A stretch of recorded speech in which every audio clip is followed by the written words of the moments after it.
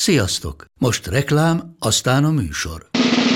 A műsor, valamint az élményekkel teli utazások, személyre szabott ajánlatok és állandó kedvezmények támogatója a MOLMOVE hűségprogram. Nyisd meg a MOLMOVE appot, a profilodba belépve add meg a Totalcar promóciós kódot és tankolj MOL Evo és Evo Plus üzemanyagjainkból 15 forint per liter kedvezménnyel. Ne feledd, a Totalcar promókóddal most még jobban megéri MOLMOVE tagnak lenni. Vége a reklámnak, jön a műsor. Szeretettel köszöntünk mindenkit az Égéstér 2020-as második adásában, melyben akkora létszámban vagyunk a stúdióban, és Csikó Zsolt már ásít. Ez a délutáni ásításom, és igen, közben én tudod, aludni is szoktam a gép mögött. Jelenleg 5-en vagyunk itt, és szerintem ez azt jelenti, hogy több élő személy van a stúdióban, mint ahány darab oxigénmolekula marad benne a belépésünk pillanata előtti felvételből. Mert azt hiszem a Port podcastje készült itt, de olyan, nem tudom, nagyon sokat lélegeztek befelé azok az emberek. Inkább olyan, mint kijött volna belőlük valami.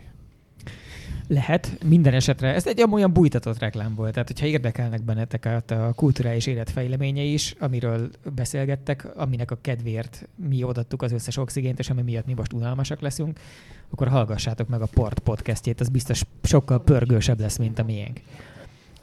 Közben tüsténkedik mellettem Antti, mert ugyanezt most a YouTube-on is élőben közvetítjük. Ez egy ilyen örök melyik ujjunkat harapjuk dilemma, hiszen az van, hogy ha élőben közvetítünk, akkor az égéstér tele van ilyen irritáló izékkel, mint ez, amikor szerencsétlenkedünk. Ha viszont nem közvetítünk élőben, akkor akik a YouTube-on nézik, ezek a fiatalok, akik mozgóképet néznek, mert már lusták meghallgatni embereket beszélni kép nélkül. Főleg olvasni. Azt már nem is akartam ide keverni, hogy az olyan anakronizmus, hogy lehet, hogy... De olyankor, ezért egyébként tök jó, ilyenkor kell a már nem is olvasó fiatalokat szidni, amikor ugye nincsenek itt, hiszen nem betűben vannak. Wait, fordítva van logikailag. Elrontottam, lelepleztem magunkat. Többen is jöttetek vissza valahonnan. Az ebben az a közösségünknek a közös pontja,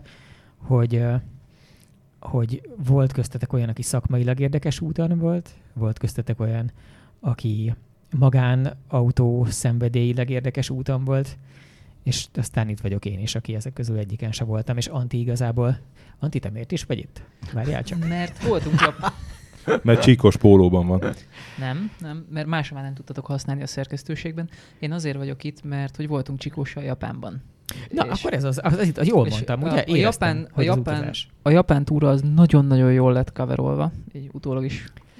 Ezzel most saját magunkat dicsérjük. Igen. Szerintem is egyébként nagyon magas színvonalú volt. Nem azt mondom, hogy jól coveroltuk, de hogy nagyon-nagyon sok tartalmat közvetítettünk és hoztunk haza, viszont szerintem egy csomó olyan dolog van, ami így az emberi oldala, és arról nem beszéltünk. Igen, meg ez az a visszatekintés, amikor így az ember egyfajta létösszegző jelleggel ír egy elégiát a témáról, hogy milyen volt a Daikoku futón két jézék kipárolgását szívni. Arra azóta csak úgy hivatkozunk, hogy az őrült este. Az őrült nap. Arra az volt az a nap, ami úgy indult, hogy elmegyünk megnézni ilyen kültelki japán tuning áruházakat, ahol új tuning cuccokat árulnak, meg új autós kiegészítőket, meg használt tuning cuccokat, meg használt kiegészítőket. Nem volt rossz, de úgy összességében egy egész picit mindketten többre számítottunk. Nem, szerintem nekem a használt az nagyon, nagyon bejött. Most beúsztatom a névinzertedet, Csikó Zsolt. Évautója zsűri tagját hallottátok, aki a stúdióban Antti után a jobbra a második szereplő, a harmadik helyen Pap Tibi ül, és az óramutató járása szerint már nem is a stúdióasztala mellett még ott van Nyegleo, aki most felügyel arra, hogy egyszerre menjen az élő és rögzítsük a hangot. Én meg a karotta vagyok. Szóval igen, hogy nem is volt lapos az a nap, azt mondod? Nem, a használt az nagyon érdekes volt, mert ott tudod, mikor ott nem volt annyi cucc, mint az új áruházban. Az új áruházban ugye az volt az érdekes, hogy tálalták a dolgokat, hogy a dudákat, meg a kipufogókat meg lehetett hallgatni ilyen szimulátoron, hogy mit veszel. Mármint kipufogó hang szimulátor volt? Fölvettél egy fejhallgatót, és ott volt a kipufogó doboza, meg ott volt a duda doboza, megnyomtad alatta a gombot, és hallottad, hogy de ez hogy fog szólni. Nem az ajgenerálós bödön volt, hanem a valóságos kipufogó. A valóságos kipufogó fölszerel egy valóságos Honda Civic Type R-re. Mert a múltkori AMTS-en, amire kimentem nézelődni, és ott egyszer elkapott egy pasi, aki egy olyan cégnek a magyarországi forgalmazója volt, amelyik kipufogó bödönt árul. És már nem emlékszem, hogy melyik volt, azért nem akarom kimondani, de valamelyik egyébként az autóiparban létező nagy beszállítónak volt a tuning piaci albrandje. Tehát ugyanazt a technikát árulják, mint amivel manapság egy dízel Audinak van kifelé hörgő V8-as benzines hangja, ha megnyomod a megfelelő gombot, vagy akár... Hát meg a dízel, tudod, az disznógyomorral. Igen. Hátul. Igen, az.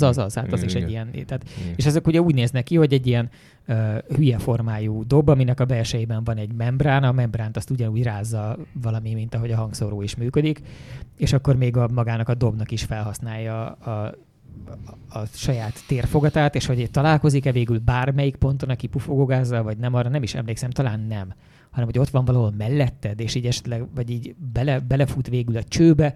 Szászolnak is egyébként nem megy át rajta, tehát az biztos, hogy nem halad át ezen a részen a kipufogógáz, és ott aztán tényleg bármit választhattál, és ilyen rendes, mélyen, a gyomorban érezhető, masszív, rendes hangnyomást tudott előállítani. Na de itt a külső hangot vették föl, mert ugye a japán tuning az nagyon nagy részt a kívülállóknak szól. Mindegyik. Ez nem japán specifikus dolog. Nem, a sleeper az például nem annak szól. Jó, igen, visszavonom. Hát annak, mert úgy igen. Mész, ugye, az akkor már sleeperség, hogyha nagyot gyorsulsz, de ott csak a mozgás szól a külvilágnak, de a japán, ez a Bosozoku, meg az összes többi, az mind kifelé mutatja, hogy mit csináltunk, valami kreténet, és kiléptünk a társadalomnak ebből a szorító békjójából, ami ugye a japánoknak a rémálma. Sőt, hogy ami nektek fontos, hogy az autó józan legyen és közlekedésre alkalmas, nekünk az a fontos, hogy föl sem merüljön, hogy alkalmas lehet közlekedésre, és ezért rászereljük azt a tényleg ebédlőasztal méretű spoilert. De figyelj, te tudod milyen Japán?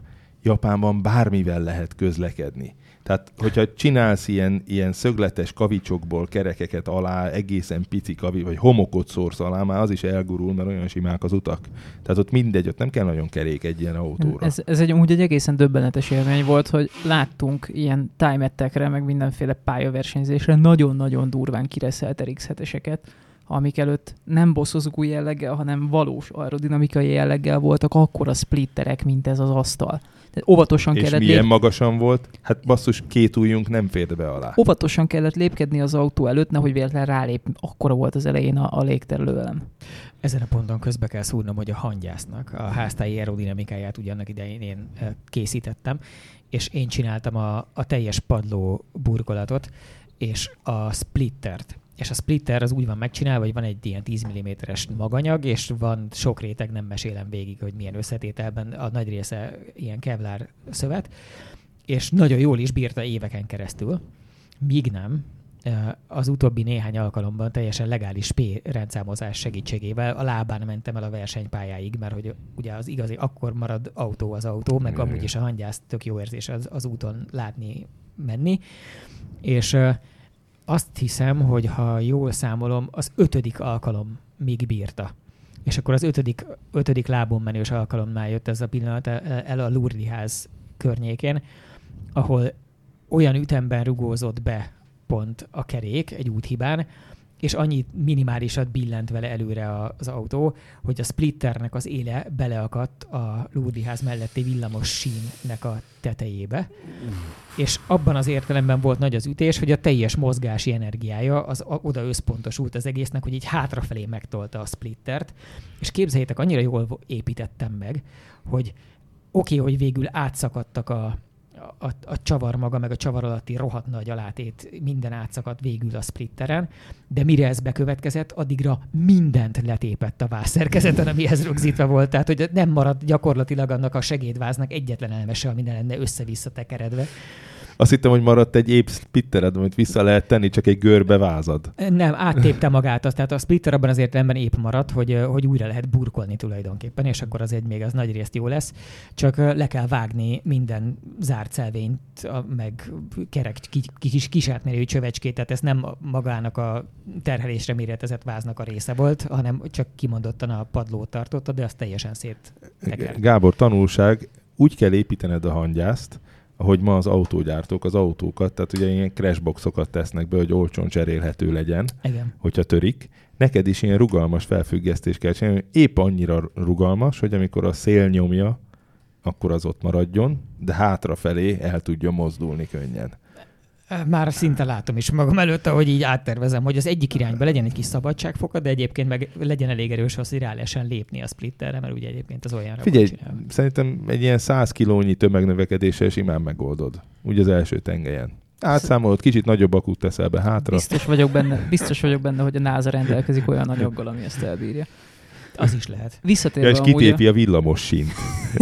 Szikrázik szépen. Ott egy épp hangyász, és igen. hiányzik fél Dél-Budának a villamos hálózata. Annyiban, hogy a villamos egy kicsit döccenni fog, amikor ott így lemunkálok belőle. Nem sokat egy ilyen 4 mm. A tetejére tehetsz egy áramszedőt, és akkor igazából lehet kötött pályás is. Egyből megvalósulna a hibridsége a hangyásznak, és akkor úgy 2 kedvenc hobbid találkozna. A villanyautók meg a benzines autók. Ez nagyon elgondolkodtató, de a villanyautózás és a hangyász az ilyen értelemben sosem. Na de várjál, Batmobil. Emlékszel, hogy csinálta a Batmobil? Kijött a közepéből egy ilyen vágó. Neked azt vízszintesen kell beépíteni egy ilyen köszörű lapot, ami folyamatosan pörög. És bármerre mész be, akkor azt elvágja. Ezért szeretek veletek dolgozni, mert ilyen pompás megoldásokat találtak minden problémára. Csak fönnáll a veszély, hogy beásol a földbe, és akkor úgy kell kihúzni a hangyász egy lukból. Vagy egy lézerkardot is rászikszalagozhatnék az elejére, és akkor az ott mindig pont egy ilyen tarvágásként működne, de mindig az autó előtt. De ott tartottunk, hogy ti ott álltatok a Daikoku Fudoi éjszakában, addigra már unatkoztatok a japán boltokban. Nem így indult az egész dolog, hanem Csikósnak van egy kint élő cimborája, aki hogy nem tudott velünk tartani, mert hát de Totálkár olvasói ismerik. Ez Hegedűs Imre, aki itt járt 2010-ben, vagy 12-ben. Hogy felejthettem el? A Subaru 360-assal. Ugye ő volt az, aki ezzel a pici és nagyon régi kétütemű japán autóval Japánból ide jött Magyarországra, Szibérián át. Erről volt is cikk. Itt furikázott Budapesten. Az autó elnevezés a sárga tojásformájú izé. Igen, a sárga tojásformájú izé, amivel utána a Bamakón is indult egy pár évvel ezelőtt. Akkor megint itt volt Magyarországon, csak akkor nem lábon jött, hanem akkor konténerben hozta. És az Imrével én azóta az utakat? Egyedül csinálja ezeket az utakat, passzióból. Tehát a Transzszibériai Expresszel párhuzamosan keresztül pöfög a 60 éves, 360 köbcentis kétütemű, 500-as Fiat méretű szerencsétlenségével egyedül. Igen, csak hogy nem, az 500-as Fiatnál kisebb, mert ugye mi fotózkodtunk együtt a Hősök terén, ott volt a Bianchi, ami egy 500-as Fiat, és olyan volt, mint egy kamion ehhez a Subaru 360-hoz képest. Amikor egy nagyon finom műszer, a Hegedűs Imre finom műszer akkor, mint egy karóra, úgyhogy legyen is finom. Egy rendkívül... Jellegéből adódóan nem tud nem finom lenni. Rendkívül precíz csávó. Azt képzeld el, hogy amikor először láttuk az autót, mondta, hogy jaj, még nem volt alkalma lemosni a motorteret. Egy kétütemű autóról van szó, amit 67-ben gyártottak. Nem volt alkalma lemosni a motorteret, és koszos a szibériai út után. Ezek után kinyitotta, és csillogott bent minden. Beszarás az ember is, meg az autója is, és azóta találkozgatunk. Voltunk kint Japánban, úgyhogy kint megbeszéltük, hogy az Omotesandon, nem tudom melyik kávézónál találkozunk, oda jött a Subaruval, sőt, most majdnem odaadta nekünk a Subaruját használni. Igen, ez viszont egy nagyon szép sztori, hogy Japánban praktikusan nem tudunk autót vezetni Magyarországról. Tehát hogy Magyarországon nem tudok bemenni egy hivatalba és intézni magamnak egy jogosítványt, hogy tudjak vezetni Japánban. Pedig egyébként a nemzetközi jogosítványt ezt nagyon megéri kiváltani, mert szerintem annál komikusabb dokumentum tulajdonképpen a nyomtatás feltalálása. De mind a nekem most friss van, mert csináltam egy tavalyi amerikai sajtóút miatt, 6-8 hónapos, és azt hiszem az 5. oldalon van benne egy International Driving License felirat. Igen. Hoppá, tényleg. Hát ez a könyv. Igen, aminél a kis dobos tagkönyvem egy külön dokumentum. Az újrahasznosított kartonszar. Oda kell hajtani mindig azt a megfelelő nyelvet, amit használni akarsz, és akkor ezt elméletileg a rendőr érti. Csak az de a probléma... nyilván az, hogy ezt megmutatod bármilyen OECD tagországban, tulajdonképpen talán az se kell, az akárkinek megmutatod, és rögögöd. De nem, ezzel nem lenne, ez egy nagyon sokrétű probléma. Ugyanis a japánok a Genfi egyezmény szerinti nemzetközi jogosítványt fogadják el. Magyarországon a Bécsi Egyezmény szerint itt adják ki, amit a világ szinte minden országában elfogadnak, de Japánban nem. Na most. Ezt a nevetséges, tényleg, ahogy mondta a Tibi, hogy ezt az egy ellenőrzőre emlékeztető, vagy kisdobosra könyvre emlékeztető, ezt ilyeneket elfogadják bárhol. Én Indiában ezzel vettem át az autót, ahol nagyon-nagyon nem szívesen adnak külföldinek bérautót, hiszen 1,5 éve lehetett bérelni autót, amikor én ott voltam, és vezettem. De a japánok elfogadják a Bécsit is bizonyos országoknak. De nekünk nem. És a Japán vezethet nálunk az ő Genfi egyezményes nemzetközi jogosítványával azonnal, de mi nem vezethetünk ő náluk, mert, és ez kiderült így hátulról egy fórumból, hogy úgy gondolják, hogy nálunk nagyon sok a baleset hozzájuk képest, és jobb, hogyha van ez a kiskapu, hogy mégse vezethetünk. Az nem kiskapu, hogy nem vezethetünk, mert bocsánat, hát az egy nagy fal. Inkább én az egy nagy fal, az egy másik de különben elméletileg vezethetnénk, mert beadod a kérvényedet, akkor körülbelül 3-4 hét múlva kapsz egy időpontot, amikor bemész, leteszed a helyi tesztet, de egy könnyített tesztet, nem egy vészes dolog, az apám letette, tehát nem volt egy nagy vasszizdasz. Azt hittem, hogy ha a kuplungrugdusás nélkül körbe tudod rajzolni egy rozsdás hacsirokuval a kirakott pályát hátrafelé, akkor nem, vezetett. főleg a Kresszre vonatkozik, de hát ugye ki az, aki turistaként kimegy Japánba, és akkor 4 hétig ott így malmozik, hogy na hát akkor majd itthonról meg nem lehet beadni a kérvényt. Ezt bezzeg nem írják meg az ilyen Speedhunters, meg hasonló fanzinek. Ott mindig csak így megy a szédítés, hogy Japánban tényleg dupla turbós a kerítés oda is megy és vezet. kolbászból.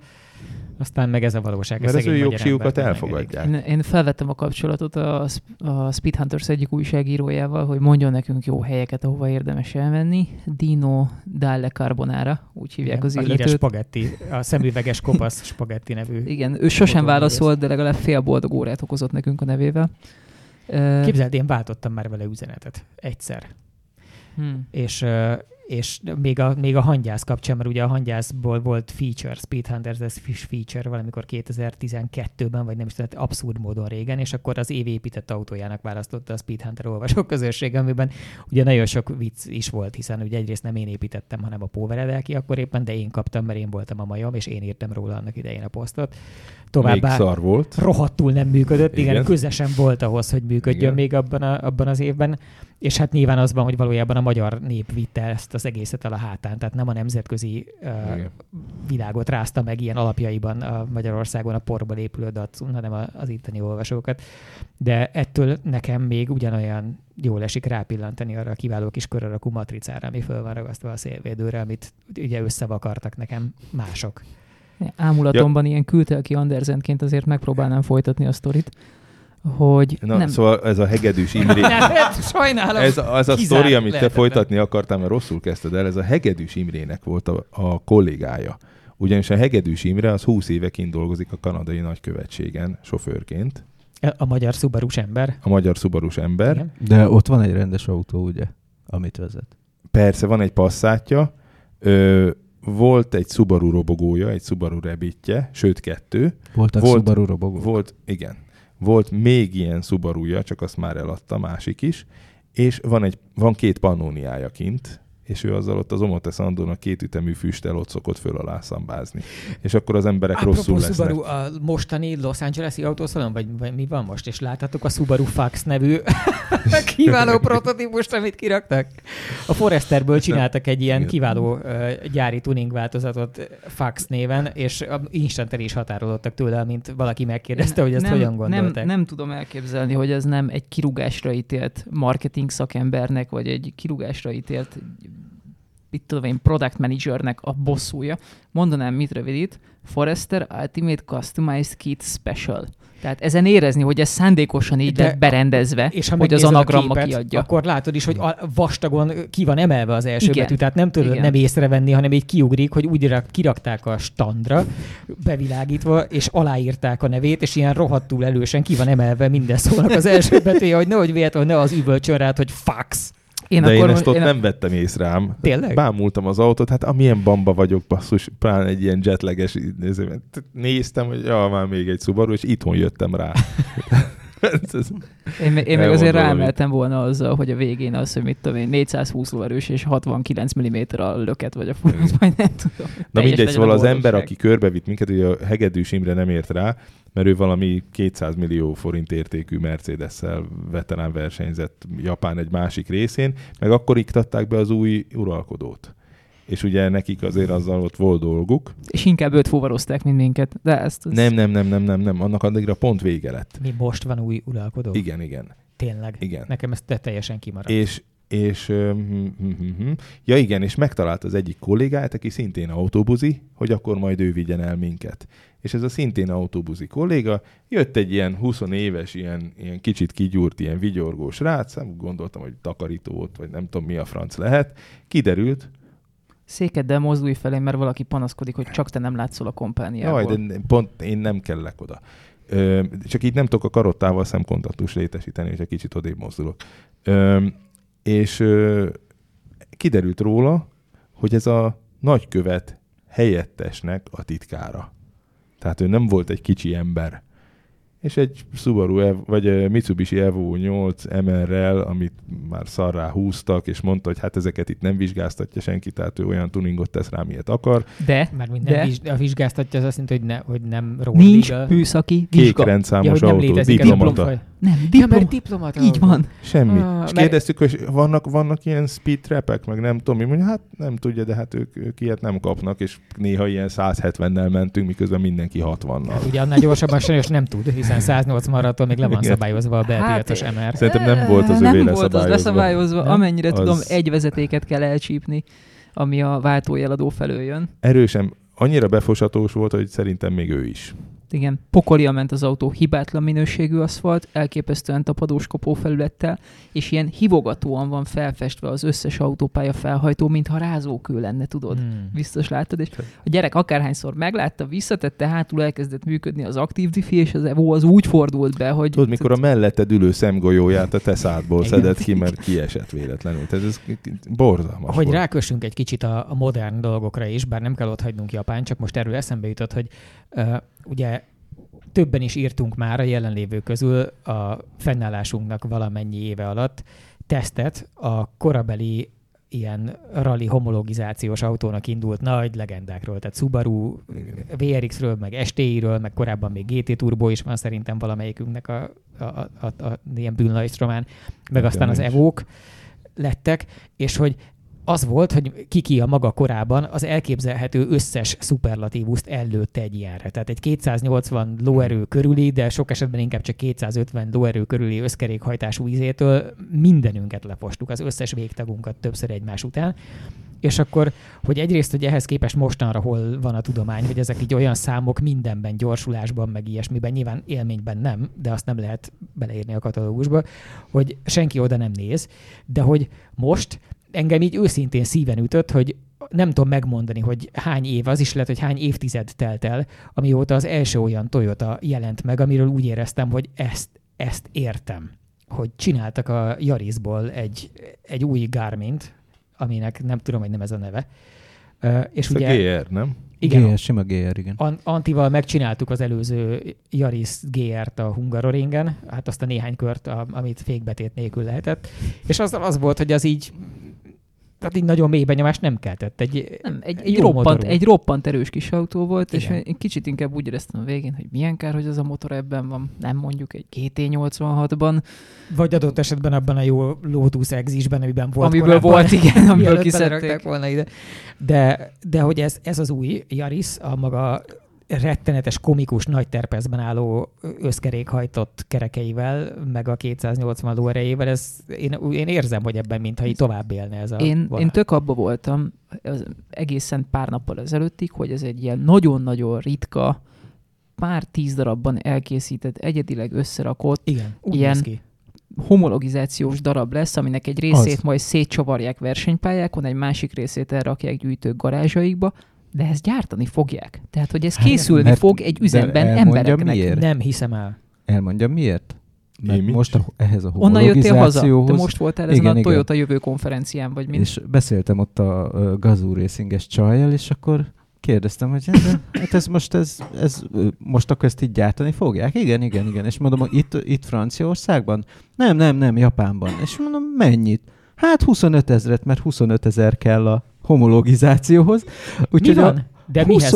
Hova kell? A VRC-n, hogy ja, VRC-hez 25 000 példányban kell készülni az autónak, És ugye az volt, hogy elmentek a Makinen Racinghez, és megkérdezték, hogy milyen kéne legyen az autónak. És mondták, hogy hát valami ilyesmi kéne, csak úgy alacsonyabb, meg könnyebb kéne. És akkor mennyivel? Na, eljutottak odáig, hogy az autó belül az picivel kisebb, mint egy Aygo. Hátul ugye csak 2 öv van. 9,5 centivel alacsonyabb hátul a tető. Mi? Hogy lett kisebb, mint az Aygo, hogyha ez egy Yaris? Hát úgy, hogy addig szűkítették, amíg kisebb nem lett. Hát nincs fejtér hátul konkrétan. Az van. Mondom, 10 centit de mi le van levettek. vágva a hátulja? Persze, ez egy Azt nem láttam. ilyen 3 ajtós Yaris nem lesz.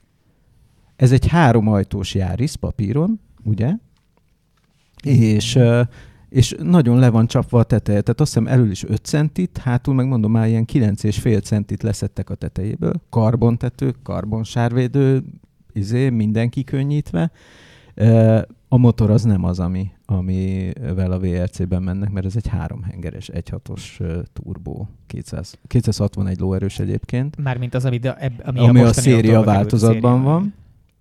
De ugye a mostani VRC-ben az nem alapkövetelmény, hogy a motornak szerepelnie kell abban az autóban, amiben benne van. Hát mikor volt a C3-as Citroenben, nem tudom én, 1.6-os turbomotor soha. Ez egyébként egy rohadt érdekes technikai értelme, egy rohadt érdekes választás lesz, mert hogy szerintem nagyon megfújt, és így aztán ugye nagyon magas, ilyen fajlagos nyomatékú, kevés hengeres, és emiatt kevés helyen csapágyazott főtengelyű autóról nem nagyon tudunk. Ilyet nem csinált senki.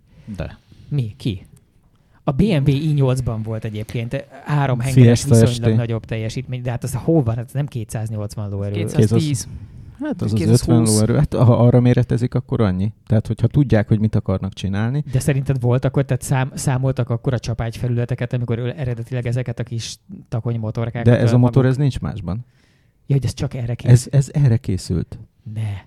Ez nem egy utcai blokk átfaragva, hanem ez az autó, ez kapott egy is, motor. hogy ez honnan van. Hát úgy terveztünk egyet. Gyerekek, azért ez közel 200 lóerő per liter. Igen. Ez borzalom. Brutál. Hát figyelj, és akkor tehát van 200 lóerő per liter körüli autó, hiszen a Mercedesnek az A45 AMG, vagy mi az igen.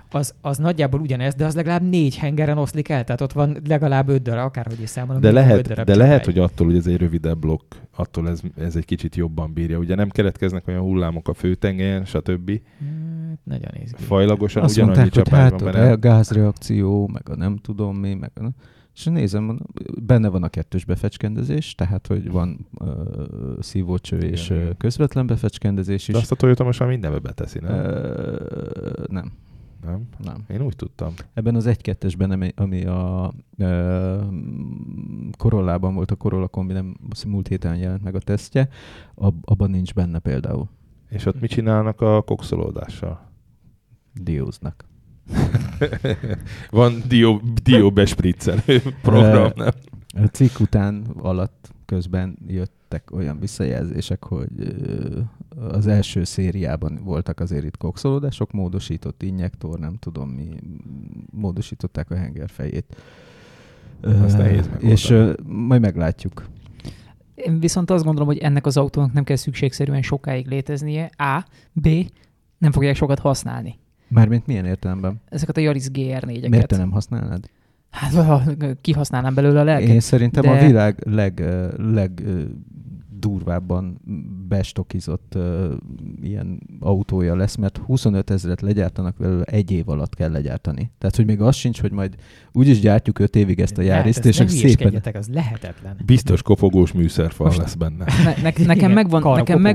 Nekem fejből megvan néhány ilyen szám. Azt hiszem a 124-es 500E-ből készült 12 000 darab. Az E46 M3-ból 28 000, ha jól emlékszem. Honda NSX-ből is kitoltak valami 15 000 darabot. Tehát, hogy, és ezeket az autókat ugye látjuk az utcán. Tehát ezek így vannak. Most ahhoz képest 25 000 az igazán, az egy mennyiség. Az az igazság, hogy nagyon akarnak nyerni. Hogy ez azt jelenti, hogy nagyon. Lesz elég ilyen autó. 25 000 darab azért jut a világnak. De nem tudják a világon elvinni sehová. Most gondolod, hogy bele tudják árazni, hogy az EU-s kvótákba, hogy beleszámítson például a CO2 kibocsátását, annyi, mint 50. Hány fog eljutni Magyarországra újonnan? Megrendelésre, tesztautóként, minden. Figyelj, 15. Szerintem nem 10. hozzák A Európába. GR Yarisból 4-et kapott Magyarország, 3-at eladtak, és egy olyan volt, ami nem akart elmenni. Szerintem mi azt hajkuráztuk veled.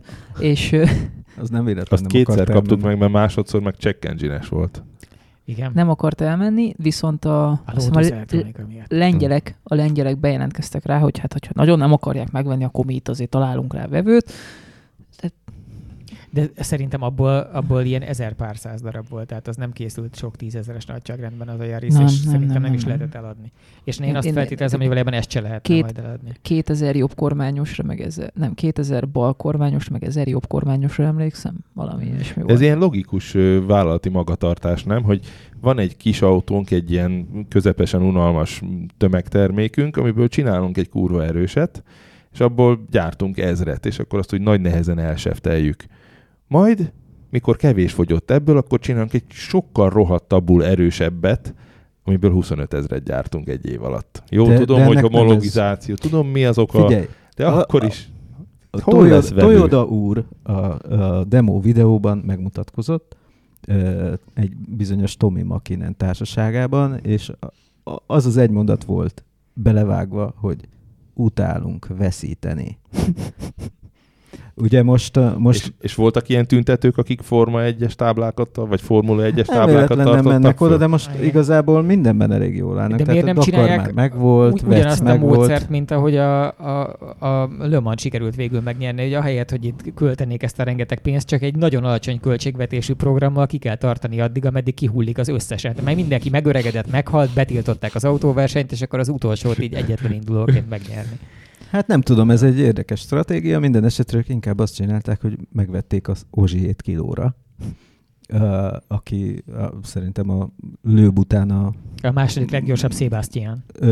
hát olyan értelemben, hogy a következő Lőb szerintem az izében, és most ráadásul nagyon erős a mezőny, és szerintem most egy kicsit hergék is, mert a Hyundai viszont elvitte az ott Tanakot, aki megnyerte nekik most a VB-t a régi Yarisszal, és ők most ebbe lehet szemmel láthatóan azt csinálták, hogy jó, akkor most ne azt nézzük, hogy mint a Citroen, hogy van ez a C3, ami egy budi ehhez képest, de elképesztően, tehát hogy szerintem az ember az 2 emelettel lejjebb ül, mint ahol az autó teteje van, hanem hogy hol legyen a súlypont, kérdezték Tommitól, és akkor megmondta, hol legyen a tető. Hát ne legyen túl magas, nem kell oda embernek ülnie. És akkor szépen végigmentek, hogy most már komoly az aerodinamika, tehát hogy szerintem megvolt, hogy milyen legyen az autó aerodinamikája, akkor az oké, ahhoz kell legyen karosszéria, mi legyen ezzel?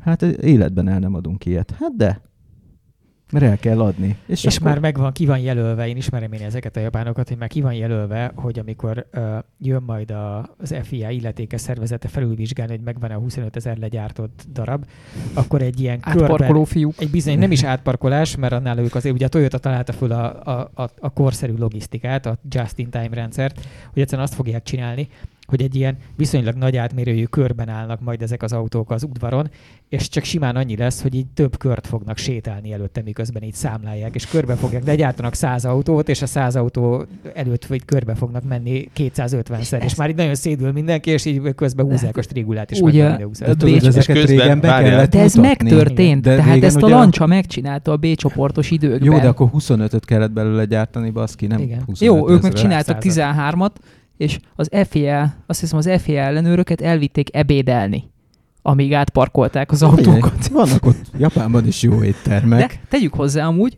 tehát 2 dolog nagyon fontos ennél az autónál. A keletkezés körülmények. Tehát Csikóssal pont azon keseregtünk a tokiói autószalonon, a Tokió Motor Show-n, mert ugye a Tokió Autószalon egy tök más dolog, hogy ezek már nem csinálnak autót. Bementünk, és passzott, Hát a robotok Toyota standon voltak, nem volt figyelj, autó. robotok voltak, motorizált seprű volt, a Toyota Sepra, meg egy csomó ilyen kreténség, hogy ilyen, Meg ilyen STK gépek. igen, tehát ilyen átmaszkírozott Azt akartam golfkocsi, meg Önjáró laborok, meg igen, tehát ilyen meg egészségközpont, ami magától megy. sérült segítők. És ezen a meg ponton azt azért fontos fontos kiemelni, dolog, csak és aláhúzni, hogy amikor Antti azt mondja, hogy robotizált seprű, akkor az nem egy ilyen vicces túlzás volt, vagy olyan képes beszéd, hanem tényleg csináltak egy rohadt robotseprűt. Tényleg csináltak egy robotseprűt. különben az a Mentem vele. seprű, az semmi. Az egy villanymotor egy gombbal. Meg egy akkumulátor, igen. Meg Én egy mentem akkumulátor. vele, Mentem vele, és Jó, de a seprők Teslája. figyelj, én még nem láttam ilyen rémült embert, mint amikor így elértem a nagyjából 6,5 km/h tempót az 5 méteres tesztszakasz Igen, de te végére. pont 3-szor olyan gyorsan mentél, mint bárki De előtted. gurul? Tehát, Mint az állat. Hát ez egy nyomatékos villany. Semmi. Figyelj, Képzeld a szituációt, hogy állsz reggel a házra, lábad közé veszed, rámarkolsz, megnyomod. Igen, szerettem volna, hogyha érzitek a komikumát, de tényleg. Igen. Rámarkolsz, és elindul. És ez a világ legtermészetellenesebb dolga, hogy egy olyan dolog, ami a lábaid között van, az nem veled együtt mozog, hanem így ki akar mozogni alólad. Tehát nem olyan, mint egy motor, vagy egy bicikli, vagy egy roller. Nem, ez így a te testettől függetlenül mozog, ezért ilyen viszonylag jól fejlett csukies izmok kellenek ahhoz, hogy ezt így permanensen a lábad között tartsad és haladj vele. Tehát szerintem Mitől nem borul föl? az egy görkorcsolya páron nem, állsz. te görkorcsolyán állsz. Alapvetően ez semmi. Letöröd a villanyrollernek az elejét, elhagyod a trepniét, és így magad alá dugod, és ez az. Csak van rajta egy ilyen seprűszerű ilyen szoknya, hogy úgy nézzen ki, mint a seprű lenne, de ott És ezt igazából egy fogják árulni, görgő vagy ez lók. egy Nem, koncepciós nem, seprű, vagy egy szerencsére ez termék? egy... Ez egy média hack, de szerintem ez jó. Ez jó Igen, ötlet. tehát hogy ilyeneket láttunk a Tokió autószalonon. Tehát tényleg keresni kellett az autót. Volt ott egy driftelő Supra, egy driftelő GT86, meg autóztattak Toyota Century-vel, ami azért nem volt rossz mondjuk, de hogy ennyi volt az autó. És akkor így a semmiből megjelenik egy ilyen tákolat Yaris, mert hát az. Ugye van nekik ez a kis autó platformjuk. Igen. A... TNG-e? Nem, az Nem, a közepes autóplatformjuk. Milyen Nem. büszke voltam pedig, hogy tudok egy betűszót. Igen. Van nekik egy kis Én is csak azt autóplatformjuk. ismerem, azért nem és javítalak ki, hogy mi volt. És a kis autó platform hátuljába beletették a közepes autó, a TNGA platformnak a hátulját. Ez így most tulajdonképpen egy Yaris, egy Corolla hátsó Corolla hátsó futóművel, Összkerékhajtással. de ugye összkerekes Corolla nincs. Nincs hát. Nincs. Jó, Úgyhogy de figyelj, azért a Toyota már van azon a szinten, hogy bármivel össze Igen. tud kombinálni a saját cuccai közül, és előre-hátra lehet kérni torzánt. Igen, Láttunk, és mi olyan már- hajtásmódok vannak benne. Tehát ennek is van ilyen 60-40, 50-50, meg drift mód, amit egy kis kapcsolóval a manuális váltókar mellett, mert ez egy 6-os kézi. A manuális váltókar mellett. És azt valaki megkérdezte, nem gondolkodtak valami jó kis automatán, vagy nem. Meg se fordult a fejünkben. De gyerekek, láttunk mi már Ford Escort RS Cosworth-öt, ami ugye egy Sierra volt. Igen. De az megint egy kategóriával ennél nagyobb autó. Igen, Tehát a csak Sierra a ott maga idejében az egy kompakt volt, ez pedig nem ilyen... kompakt volt, Nem, a az egy Sierra az egy Audi középkategória, A4, az egy Passat. Igen. De Az egy bocsánat, Az egy középkategóriás Mondeo. autó. igen, az de ez Escort most meg az ez meg egy egy ilyen Yaris. Méreteiben simán lecsúszna már ott a egy Karman kategóriát. gyártott arányosan nagyobb Escort paneleket, hogy úgy nézzen ki, mintha Escort lenne, és alatta az egy Sierra volt. Igen, hosszmotoros. Hát ebből is látszik, Igen, hogy ilyen az értelemben most nem változott a világ különösebben sokat, de oké, ti azt láttátok, tehát, hogy a Tokyo Motorson mintha nem érdekelte volna különösebben az autó, legalábbis a Toyotát, de Tibi, meg te most nem pont valami Toyota bemutatóról jössz? De egyébként a javát, amit a Zsolték láttak, azt elhozták ide is. És Ez mi volt pontosan? Valami Kenshiki rendezvénynek nevezték el, és 5 évente lesz, és akkor ez az lesz, hogy felokosítják a népeket a Go Toyotások. further? Ez igen, megmondjuk, hogy mi lesz Meg a olyan, jövő. mint az Audi Tech Day, meg ezek.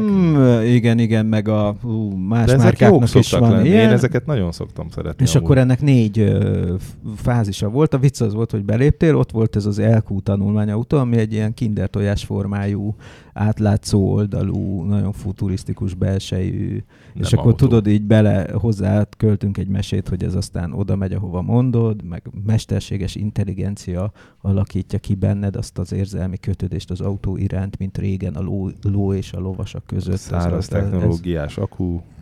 Ami persze még nincs, de nagyon dolgozunk addigra rajta. biztos. És az ugyanebben az előcsarnokban ott áll egy kerekes szék, ilyen elektromos vonszoló toldattal, akkor egy Olyannal ilyen platform, ami ugyanez tehát hogy az eleje az mindig ugyanaz, hogy van egy kerék, mint egy rollernek az első kereke, amiben van egy villanymotor, van rajta egy Toyota logó, és akkor van egy olyan platform, amire így ráállsz, az van fiataloknak, akik meg olyan délcegek, hogy tudnak állni. Japánban ez a 60 plusz, igen, 60-80 között. Igen, és akkor van még egy olyan verzió, hogy egybe van, de nem egy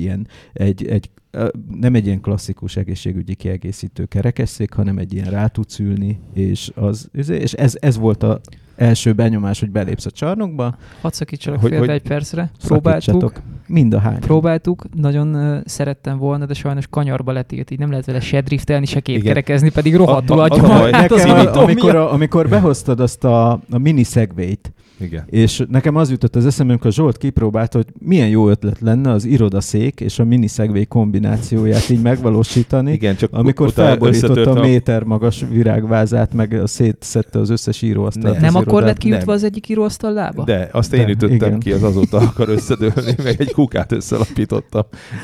Én a mobiltelefonomat törtem porrá az elektromos tesztgördeszkájával még az előző irodában. Így bennmaradtam, hogy tudjak nyugodtan dolgozni, és már késő öreg este volt ilyen, szerintem ilyen 11 óra körül este, senki nem volt az egész irodaházban, tök kihalt volt, és nagyon elfáradtam, elzsibbadt a seggem, és amúgy is akartam egy kicsit így mozogni, és közben beszéltem valakivel telefonon, lehet, hogy pont az Annával, hogy később, még nem tudom, azt mondják, hogy telefonon beszéltem, és ugye azért az egyik kezemben volt a telefon, és a fülemhez volt tartva. A másik kezemben tartottam a kontrollerét a rohadt gördeszkának. Ez melyik volt? A nagyon erős, vagy a kicsi? Hát ezt így utólag erre nem emlékszem. Mert volt egy mocsok erős, a 4 ló erős. Elmondom, mi történt, és én azzal kimentem forgalomba. Ez egy relatíven nagyobb bacskatárgy volt. Lehet, és az történt vele, hogy így elgurultam vele arra, a folyosó egyik vége felé, az üres elhagyatott Szélsz folyosón, hogy a végében megfordultam, és azt csináltam, hogy ugye úgy fordultam meg, ahogy az ember egy gördeszkával megfordul, hogy lenyomja a hátulját, az eleje fölemelkedik, és akkor ugye így körbe tudja fordítani, és mivel telefonáltam közben, és egy idióta voltam, ezért rányomtam a gyorsítás gombra még abban a fázisban, amikor az orra fönt volt, és még fordultam. Úgyhogy egyszerre volt egy ilyen jelentős perdületi iránya is ennek a dolognak, plusz ugye nagyon meg is indult lineárisan, és mint ahogy a rajzfilmekben lenni szokott, hogy ugye ott is mindig úgy esnek el, hogy először föllendül az embernek a lába a feje fölé, és akkor ott van egy ilyen 1,5 másodperc, addig így időd van végig gondolni, hogy most jön az a rész, hogy rohadtul nagyot leesek, és úgy vágottam le a földre, hogy úgy törtem el a telefont, hogy a tenyeremmel, meg ugye az alkarcsontommal betoltam az agyamba gyakorlatilag, és ott repett meg a hátulja közben, és nagyon fájt. Nem is emlékszem, hogy az utóbbi 10 évben estem ekkorát. Én pont ekkorát estem a dákokon. Ezt mindjárt elmeséljük.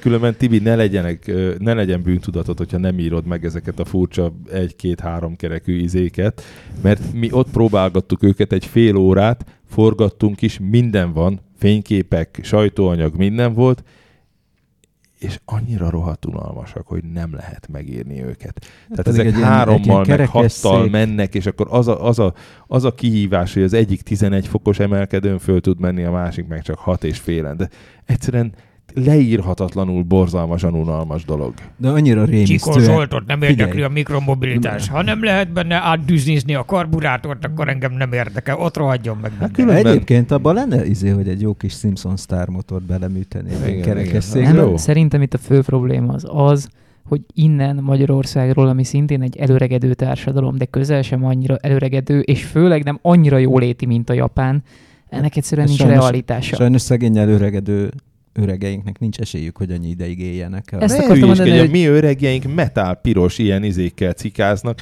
a jobb kezet sose adják meg, majdnem elütöm őket, mert ugye mindig jobbra nézek be, és akkor balról így 40-nel jön egy olyan ember, aki életében nem ment még 3-nál gyorsabban. És most, hogy nagyon öreg lett, és már nincs lába, és nem tud menni, kapott egy ilyen széket, és végtelennel tud száguldozni. Én ebből mentem olyannal, ami 140-et megy. Igen, láttam. Az egy kedvenc videó. Van róla videónk, igen. Az szenzációs. Nem biztos, hogy megismételném, de meg volt. És ez a lehetőség, ez a jövő, ez mindannyiunk előtt nyitva áll, hiszen a mikromobilitás fejlődésével a tuning kerekesszékek elképesztő Igen. irányba. Nem, De egyébként Te- a Toyota is nagyon komolyan gondolkodik ezekben, tehát hogy most aztán lesz minden, tehát hogy... Nem, képzeld el azt az életszituációt, hogy van egy Honda Ed. Egy ilyen Igen. cuki kis Honda E. Igen. Japán nagyapa vagy, 89 évesen. A még japán jó nagyapáknak nem lesz, mert hogy azt nem árulják ott. Nem lesz Honda E Japánban. Nem. Honda E- Akkor a Honda E Kizárólag Európában. Tehát német nagyapa vagy, igen? német nagyapa vagy, aki a Honda Eddel 89 évesen még jó egészségnek örvendve legurul a pékhez, mert Igen. hogy kell a kenyér. De a péknél nem lehet megállni, csak mondom, mit tudom én, mert már ki vannak tiltva az autók, már az elektromos autók is a városközpontból, ezért a városközpont szélén 1,5 kilométerre a péktől lerakod a Honda E-det. Oda mész a csomagtartóhoz, kiveszel belőle egy ilyen 3 kerekű istencsapását, elmész a pékhez. Nem lehet több 50 kilónál egy Nem ilyen. voltak olyan nehezek különben. Nem Én nehezek. összecsuktam, kinyitottam. Hát mondjuk 80 évesen nem biztos, hogy szívesen Ez az úgynevezett last mile eszköz. Melyik autó volt az, te biztos tudod? Az is Honda volt, ami Honda hozzá Jazz, volt. A Jazzhez Motokompo. volt, az nem jutott eszembe, a Motokompo, ami egy ilyen az autóhoz hozzágyártott és hozzácsomagolt ilyen szögletes Van egy lengyel mikrorobogós csávó, volt. akinek Hasább megvan alakú robogó, párban. nem? Igen. Az annál Van egy még lengyel szexibb. csávó, akinek megvan párban a Motokompo és a Honda Jazz. Amit Japánban City-nek hívtak különben. Majd amikor ilyen lesz villannyal, akkor olyanra majd azt olyat majd kérni fogok. Simán, szerintem elég hamar lesz. Nekem volt ilyen összecsukható robogom pont arra, hogy amikor nem tud elmenni valaki tesztautóért, vagy elvinni engem, meg nem tudom, akkor oda menjek, beteszem a csomagtartóba, és akkor megvan a tesztautó, nem kell buszozni. Elképzelem a Mercedes sajtós arcát, tudjátok- amikor Csikós oda megy az új S-osztályért, és behajta a Hát, csomagtartóba egy kicsit folyik a karbi. olajos kétütemű Na ez benzinszó. volt a probléma. Összecsukható biciklivel megcsináltam, csak aztán fölhívtam félútról az asszúrt, hogy ugye jössz be dolgozni, mert én már nem bírok tekerni. De próbáltam ezzel. Egyszerre egy ilyennel el is mentem. Egyrészt ki kellett dobnom a pulóveremet, mert ezek a kétütemű szarok, ezek annyira olajosak kívülről, hogy ez nem igaz.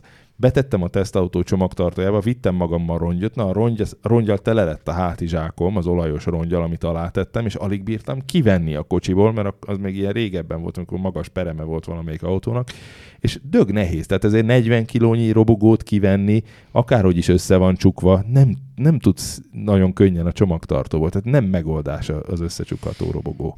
De majd az Semmire. elektromos Két lesz. üteműről jut eszembe. Most a Az Proki elektromos. kiposztolt a Facebookra. Valaki megcsinált, azt hiszem, egy Fettel Forma 1-es kört úgy, hogy Trabant hang van alátéve.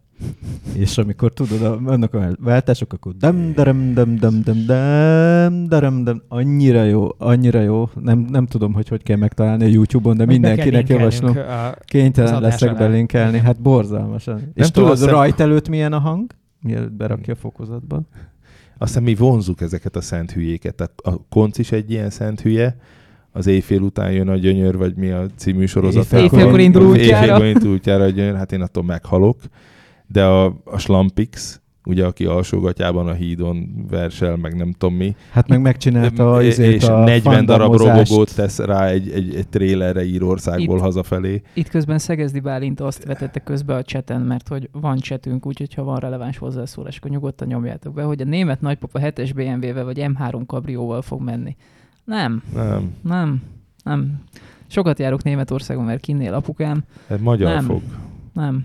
Ez Magyarországon Németország van. nem az az ország. Kelet-európai dolog, ahol még szeretik ezeket a Igen. belségésű izéket. Ezzel innen visszaköthetünk arra, hogy és akkor mi volt a Toyota Tech Day-en? Hogy És hogyan onnan meg kezdték majd ők kössünk jövőt? vissza a Dajkokura. Jó, keretezer. nagyon egyszerű lesz visszakötni, mert lényegében elhozták ugyanazokat, amiket megmutattak nektek is, tehát ott volt ez az LF30 Electrified nevű ilyen űrgolyhó, nem tudom micsoda tanulmányautó. Egy ilyen nagy PET palack. Egy ilyen nagy PET palack, ilyen ez a Lexus Mirai háromszög levegőbelépők, és akkor ez nagyon villanymotoros. Mondjuk ez a két dolog így egymás mellett elmesélve nem feltétlenül. Úgy élőben nem néz ki rosszul. Élőben elviszi, olyan jövő tanulmány elviszi, szerintem, igen. De olyan, mint 20 éve minden tanulmányautó, Igen. és akkor van hozzá egy ilyen történet költve, hogy a drón beviszi a csomagodat a házba, ami van hozzá, mert A Lexusnál akkor nem kell amúgy- szolga. Igen? A Lexusnál amúgy tök gyakran előfordul, illetve már fordult már elő, hogy bevállalták a tanulmányautót. Ezt nem fogják. Majd megmutatom a képet, ezt nem fogják.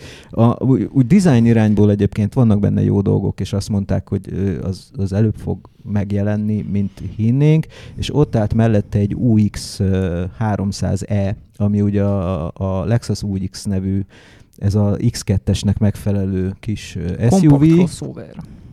És annak ugye az elektromos változata, ami az ő első elektromos autójuk, mármint a Lexusnak, és hát milyen vagyok, gondoltam, hogy benézek alá, mert hogy mondták, hogy alatta van az aksi.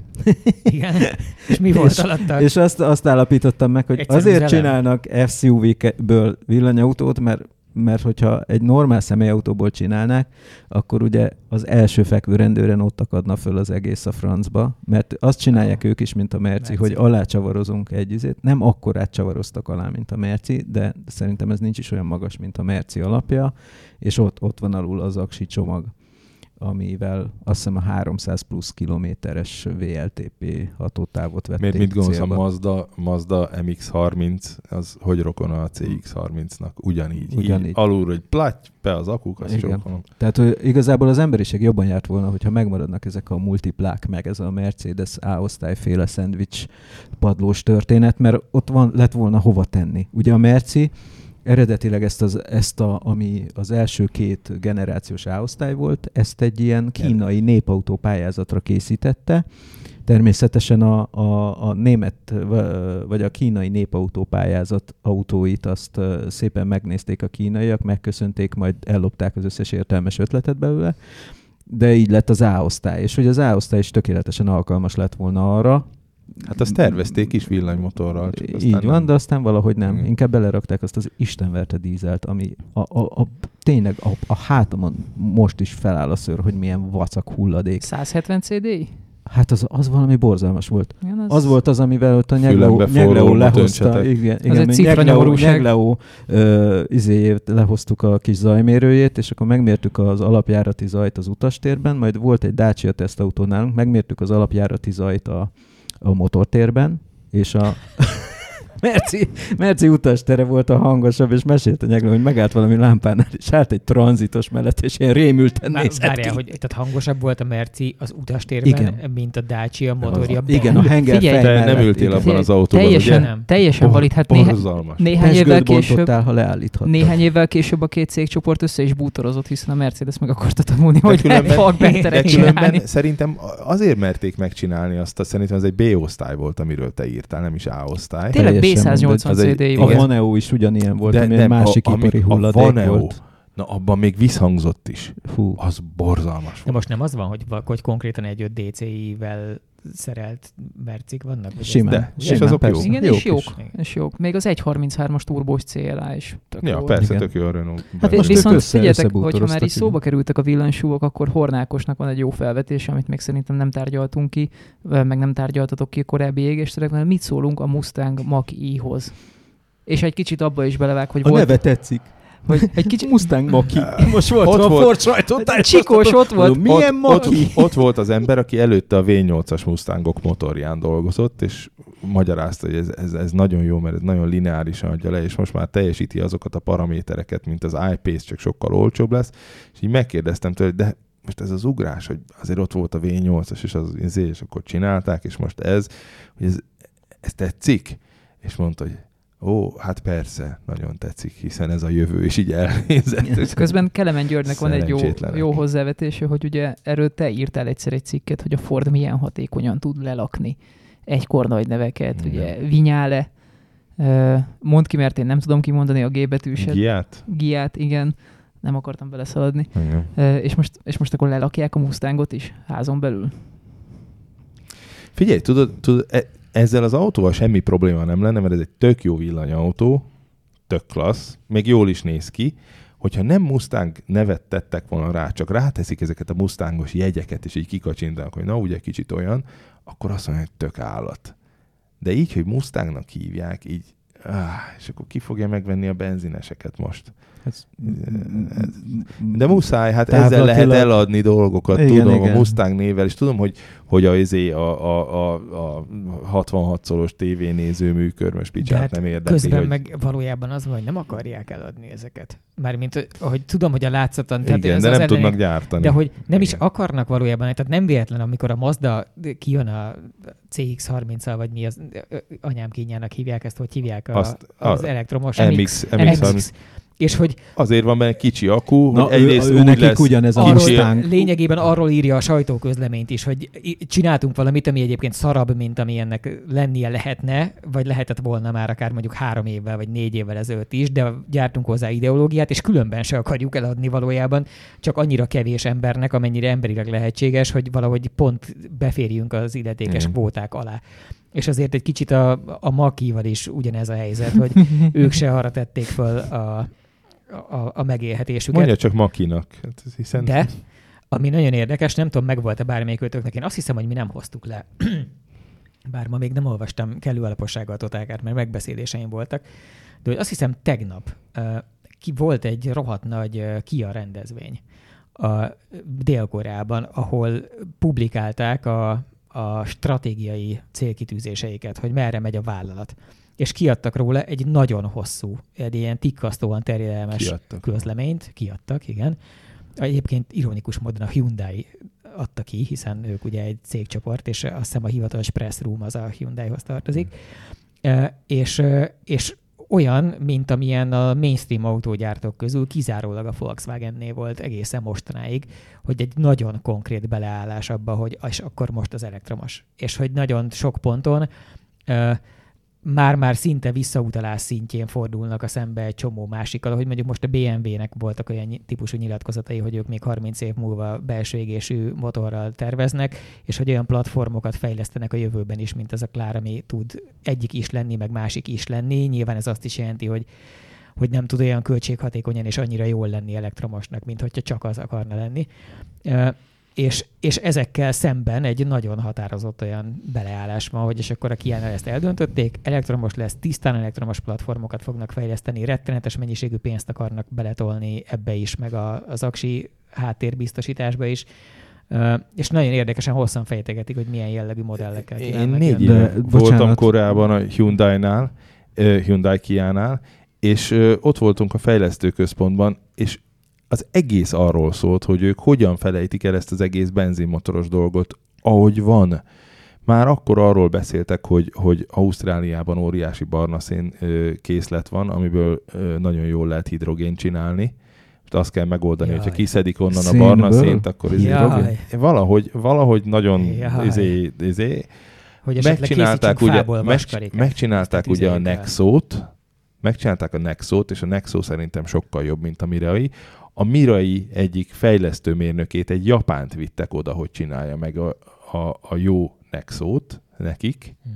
Nézd meg, hogy hol tart az egész Hyundai Kia. Már mióta van tüzelőanyagcellás autójuk? Szerintem ugye? Ez egy zárójel, a tüzelőanyagcellás autó és a hidrogén egy hülyeség. Szerintem, csak szigorúan szerintem. De a villannyal foglalkozás az meg nem. Az mind villany. Én értem, ezt egy kicsit olyan, mintha ők nem értenék. Mármint, hogy akik erről kommunikálnak. Ugye sokan azt hiszik, hogy a tüzelőanyagcella az autót hajtja, nem. A tüzelőanyagcella az akkumulátor. A hidrogén, lényegében annak a szerepét veszi át. Az úgynevezett hidrogénautó, ami a tüzelőanyagcellás autó, az egy elektromos autó, az egy ami az elektromosságot nem akkumulátorban szállítja, hanem egy másik módszerrel, és ettől összességében nagyságrendileg 40%-át eldobja a hatásfokának. Tehát az igazi fából vaskarika. De ugye a nagy szó az, hogy őket nem kényszeríti semmi, csak a jövő. A Volkswagen kényszeríti a bűntudat. Bűntudat nem.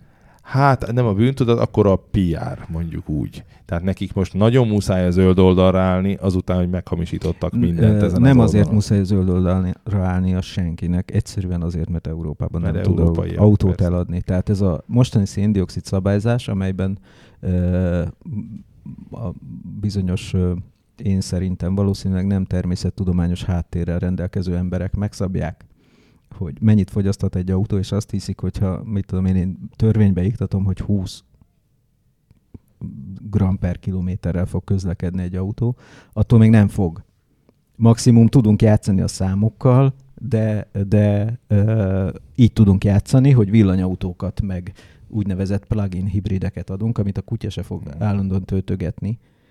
Azt mutatják az ábrák mindenhol, ahol ezek flottában vannak, akkor a számokkal játszottunk, de valójában nem történt semmi. Viszont ez muszáj ilyen termékekkel rendelkezni, és ha mondjam el végül azt a mondatot, ami nagyon rég elkezdődött, hogy a Toyotánál pontosan ugyanez volt ez az esemény, hogy elmondták, hogy akkor 2000, most nem mondom meg fejből a számokat, mert most minek is, de az a lényege, hogy szerintem hogy ilyen a tisztán belső égésű motoros járműveket, mitől ilyen 10 éven belül ilyen 10% lesz náluk.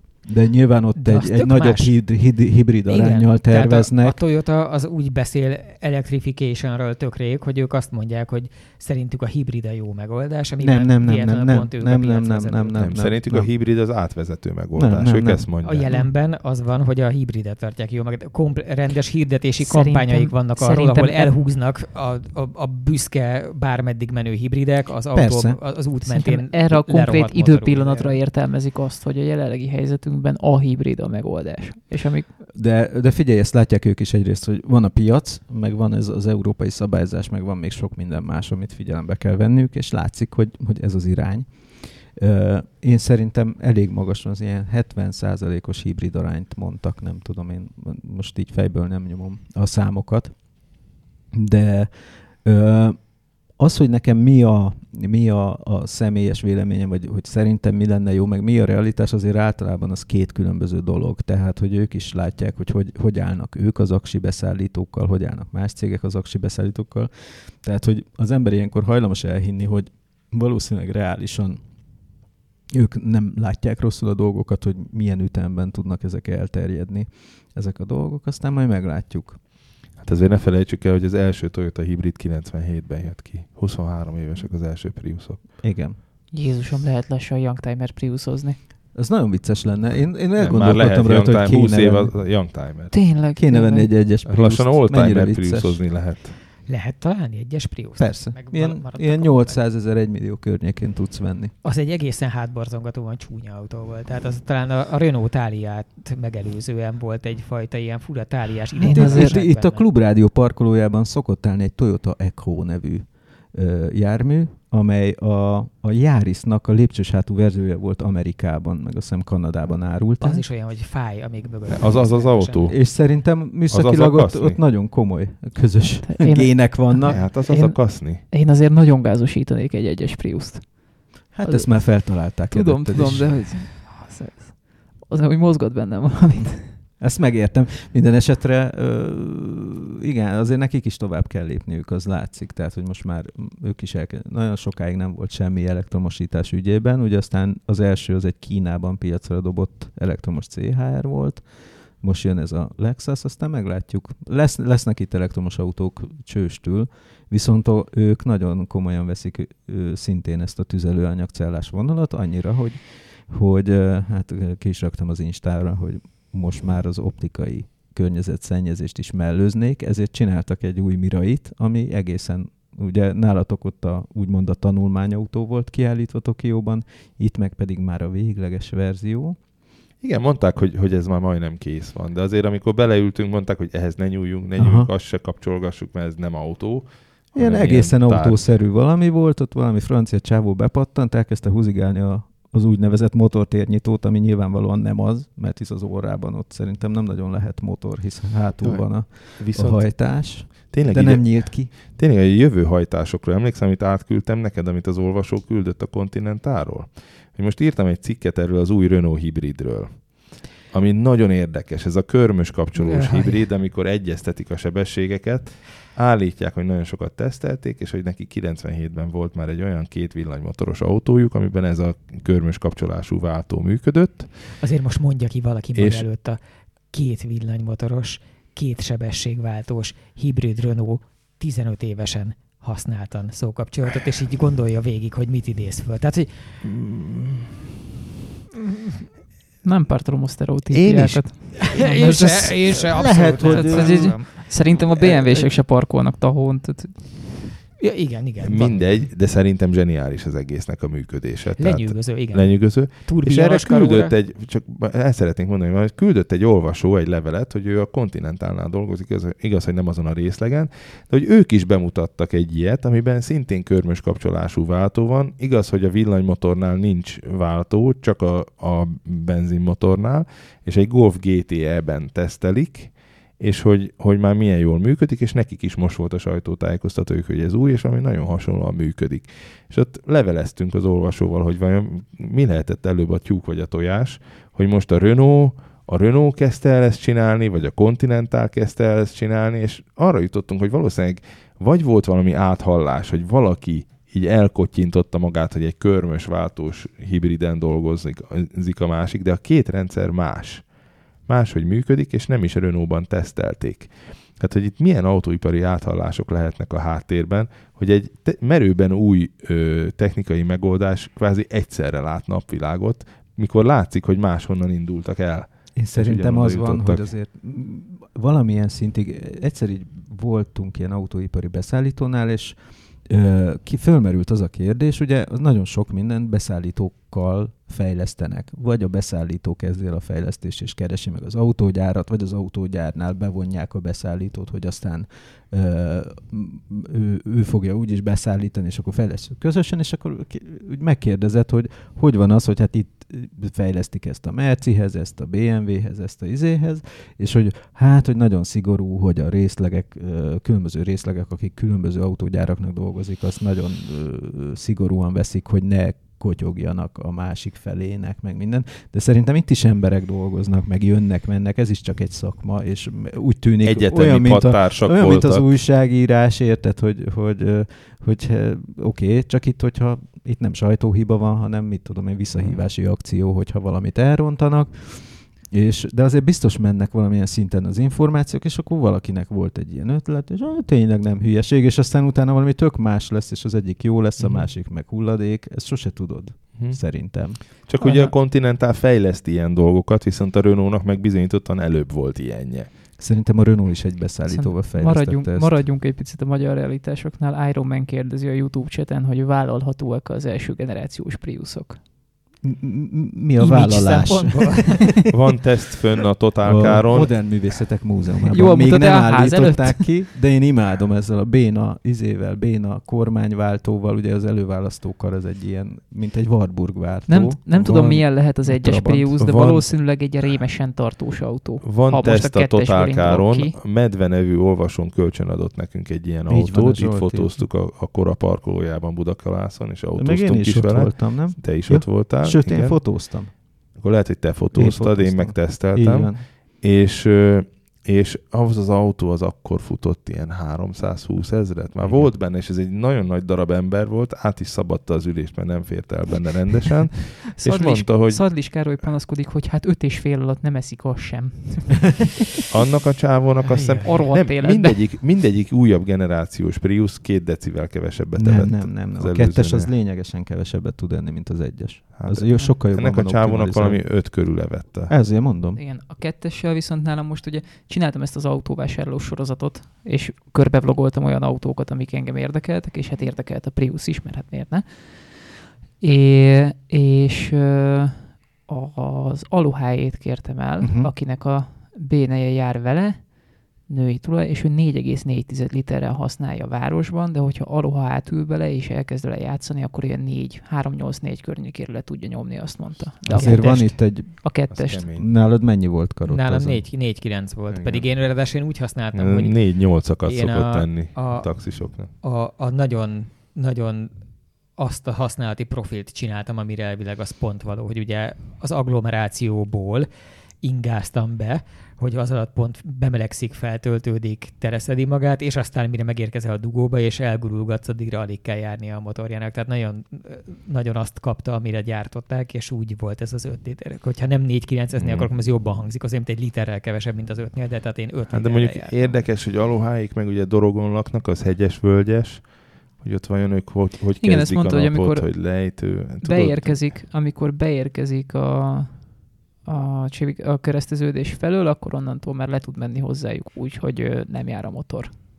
és ez egy ilyen 2,4 kilométer valahogy így. Na de hát föl kellett menni arra a dombra. Amúgy ti hogy vagytok ezzel, amikor hibrid tesztautó van nálatok? Nálam, amikor... Nyomom, mint állat. Nálam, amikor... Ami a csövön kifér a pukám! Nálam Toyota hibrid van, akkor van nekem egy feleségem, aki gyűlöl autóval gyorsan menni. Ebből nagyon sok parázsvitánk szokott támadni. Mert Viszont nagyon picike, úgyhogy nagyon picike, összességében te döntöd el. nagyon picike és nagyon fél. Ideális navigátor. Múltkor hazavittem egy TVR-ral, amiben ráadásul a Rossz oldalon kellett ülni, és úgy mentünk gyorsan. De én is rettegtem volna. Lassan is. Na mindegy, és ő nagyon, nagyon nem szereti a gyors autókat, és akkor hazamegyek egy Toyota hibriddel, vagy egy Lexus hibriddel, és megyünk valahova, akkor rendszeresen az történik, hogy ő bögdös engem oldalba, hogy haladjunk már.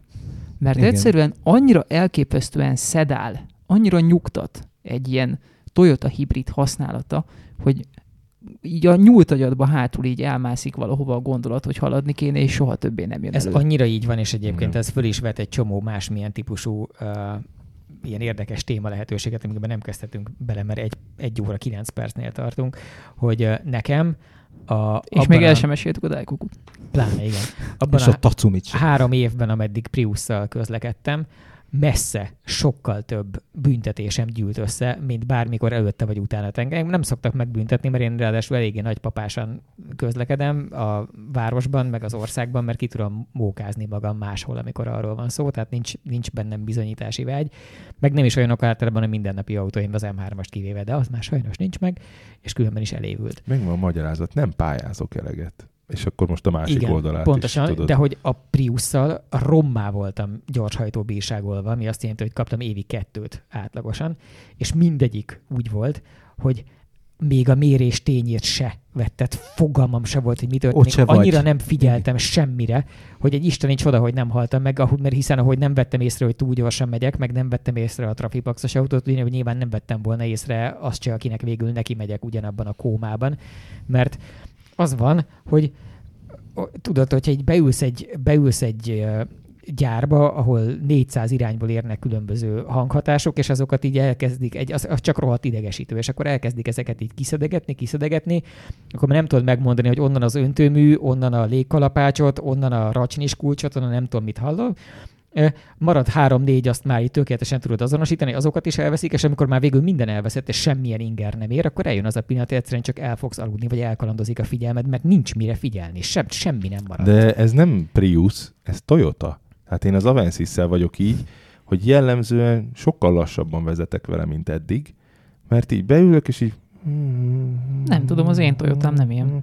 Neked hátsó kerekes Toyotád van, 6 hengeres, de az enyém az ilyen vödör, tudod?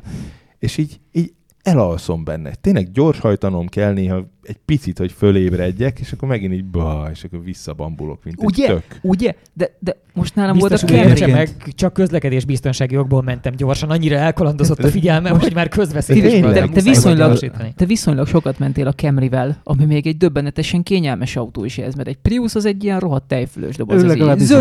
Zörög, így billeg. Félrefordított menüjével annyira föl tudott engem túrázni, hogy utána ébren voltam. Engem egyébként, tudjátok, mi elmúlt évtized egyetlen csekkét, azt egy Optima hibriddel szereztem, miközben vittem vissza az M0-áson, és valami 138-al belementem. Én meg egy Avensis-szel, egy ilyen Avensis-szel. Igen, és beszéltünk akkor, még az Andi volt a Kiánál, és mondta, hogy ezzel mindenkit. Tehát, hogy így sorra jönnek a csekkek, hogy nem akarok kollégákat mondani, hogy kit üzéltek le, trafipaxoltak le az Optima hibriddel, annyira nem vetted észre, hogy ilyen alattomosan begyorsult, mondjuk egy... Bezzeg a jó B180 CDI-vel? Az biztos, az nem menni se akartál, az inkább leállítottad. Hadd meséljem el én is a majdnem trafipax sztorimat. Már meséltem nektek sokszor, biztos, hogy könyökötökön jön ki. Az AMG GTC Roadster volt nálam. Igen. Fotózás céljából, meg én írtam róla tesztet, viszont Karotta forgatta a tévéműsornak, és mondta, hogy hogy azért ne a forgatás napján kapja meg, vigyen már fel neki szombaton.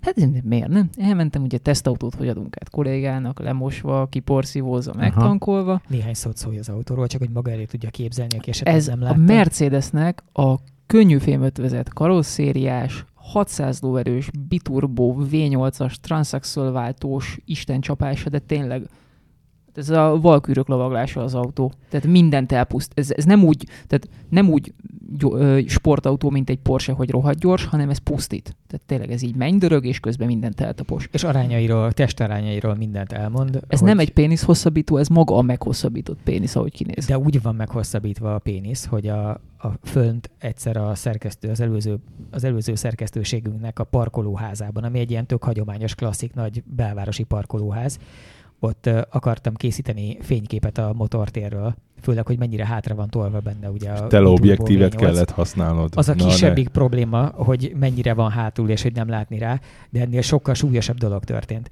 Kinyitottam a motort, a géptetőt, és egyszer csak azt hallottam, hogy és mondom, mi az Isten? És baszki, belekarcolt a plafonba.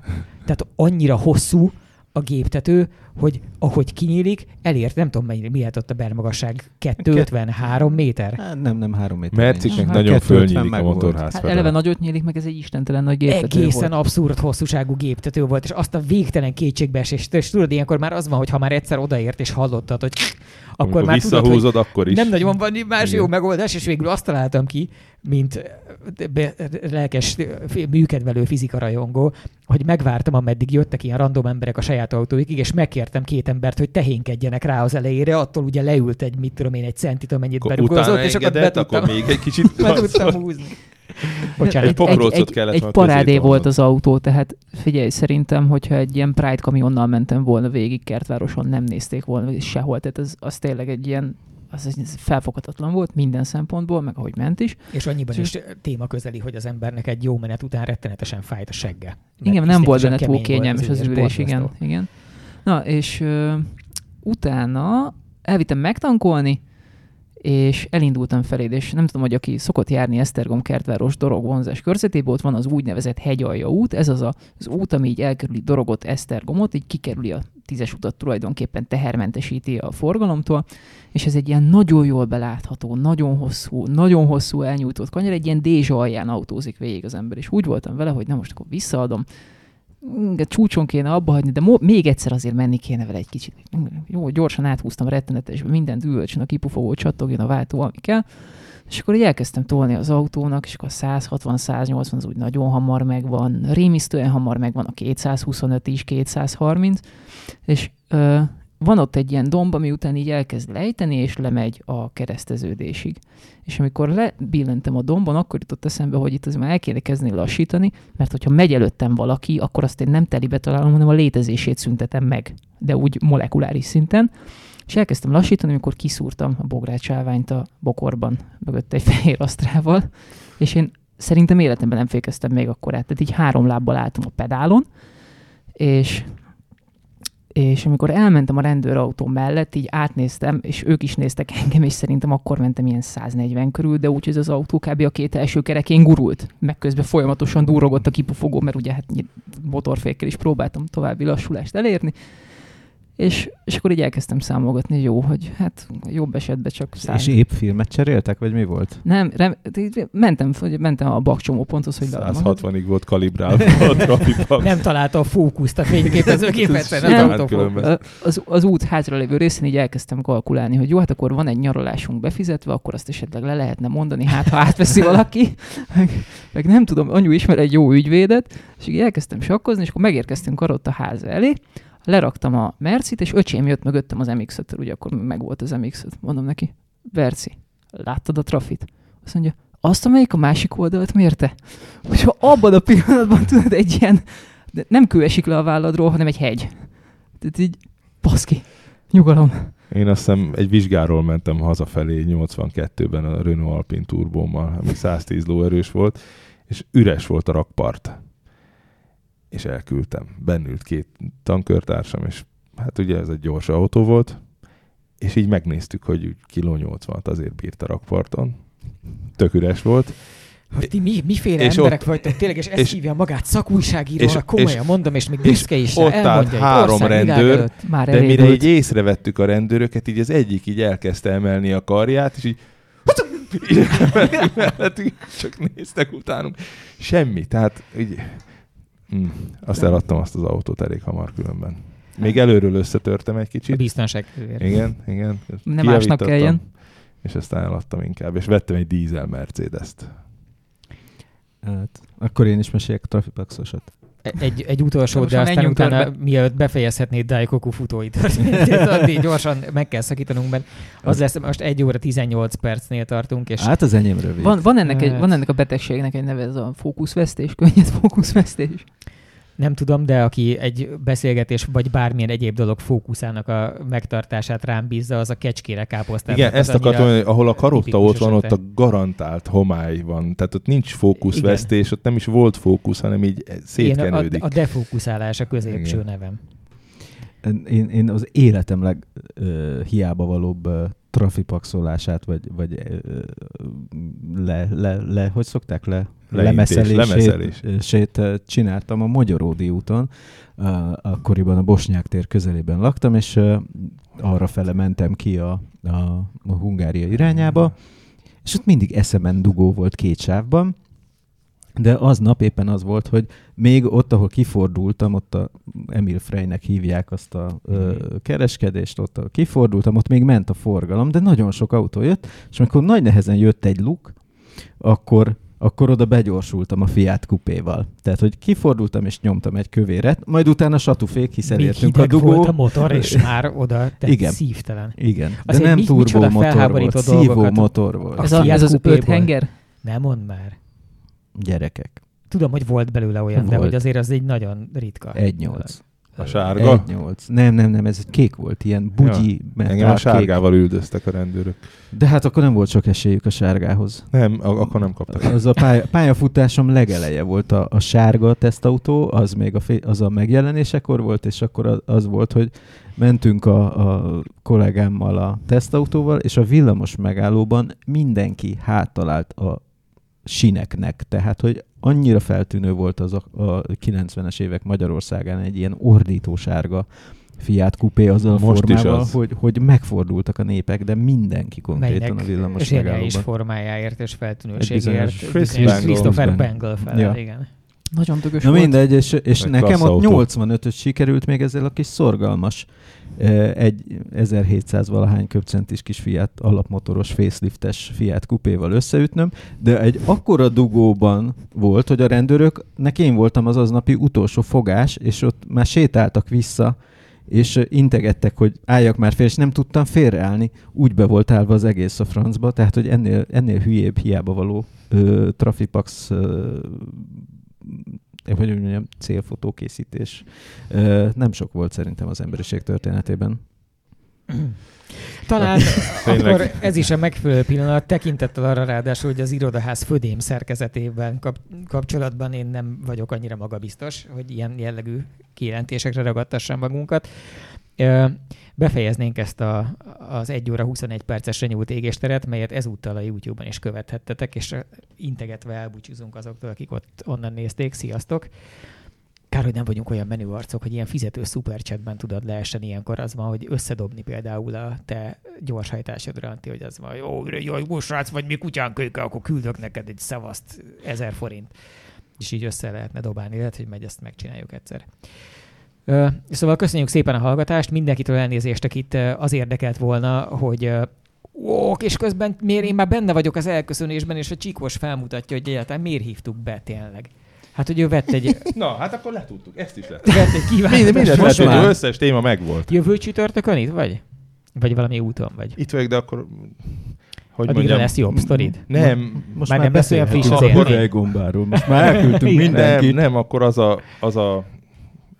Jaj, nem akarok ennyire rébuszokban beszélni, de nem hinném, Mi hogy van? én Miről akkor... el akarod mondani, Jó, hogy... akkor most a következő van. Nem hinném, hogy én akkor égéstérben A leszek. következő a helyzet, akkor most ezennel köszönjük szépen, és elbúcsúztunk. Nem kell megszakítani az adást. Nem akarok kegyetlenni a YouTube-osok, de köszönjük szépen, hivatalosan vége van. És akkor ez csak egy 1 óra 23 perces égéstér volt, és most végre nyugodtan elmondhatja a Csikós, hogy volt a veterán autóvásárlása, és de ez már egy másik dolognak számít, hogy ne legyen rajtad stressz, ne csapd De össze, mit mert az mondjak el? tönkreteszi. Írtam Innentől róla- kezdve ez már a motoros égéstér. Írtam róla Igen, egy közepesen kimerítő posztot. egy könyvet. Láttam Írtál, igen. embereket, akik elolvasták. Én is. Karikás Ezek volt a között szemük. vagyok. Na, de most akkor ott tartunk, hogy ugye kimentél, megvetted, és tökre meg is van, idáig tudjuk a sztorit. Azt is, hogy milyen nehéz kanyarok árán jött ide. Igen. De engem az a része érdekel, hogy akkor most így mi csapódott le utólag, hogy benne vagy-e a tutiban. Nekem borzalmas bűntudatom szokott lenni minden nagyobb pénzkiadás után. Tehát úgy sose volt igazán sok pénz a kezemben, mostanában pedig valahogy így úgy alakult, hát hogy amióta best-selling author vagy. Nem. Nekem az fordította meg az életemet igazából, amikor először azt mondtam, hogy eladok valamit, ami nagyon fáj, de pénzt látok belőle, hogy kimozdítsam a kátyúból a rendszert. Amikor eladtam a Foltost, és megvettem a Ducatit, meg az Alfa 33-ast, az egy ilyen, mint hogyha oxigénnel töltötték volna meg a légteret, az olyan volt. Amikor eladtam a Pontont, akkor egy új ember kelt ki abból a helyzetből, és megvettem utána a kis piros Alfát, az nekem ilyen döbbenetes, a világ nyílt meg. Megjelent az első könyvem, ugye abból megvettem az AGS-t. De várjál, akkor a vásárlásokkal is könnyebb, de nem az volt, hogy csak attól lett könnyebb, hogy minden be volt ragadva. Tehát volt egy készülő pontonom 10 éve, minden pénzünk elment rá, nem tudtunk miatta nyaralni menni, semmit, mindenhol minden a ponton volt, hogy nem tudunk semmit csinálni, mert a kurva ponton. És hogyha volt egy kis pénzünk, abból a pontont javítottam. És ez egy ilyen borzasztóan betokosodott problémává vált az életben, és igazából nagyon szar hangulatom volt miatta. És amióta ezeket a dugókat sikerült kihúzni, és azt a pontont azt sikerült elég normálisan eladnom. És utána a könyvet eladtam, aminek a pénzét már nem kellett rögtön elköltenem valamire, hanem az enyém volt, és azzal lehetett valamit csinálni. Azóta így kicsit így működnek a dolgok, de a bűntudat rettenetesen megmaradt, hogy minden fillére rohadtul vigyázni kell, mert mindennek helye van.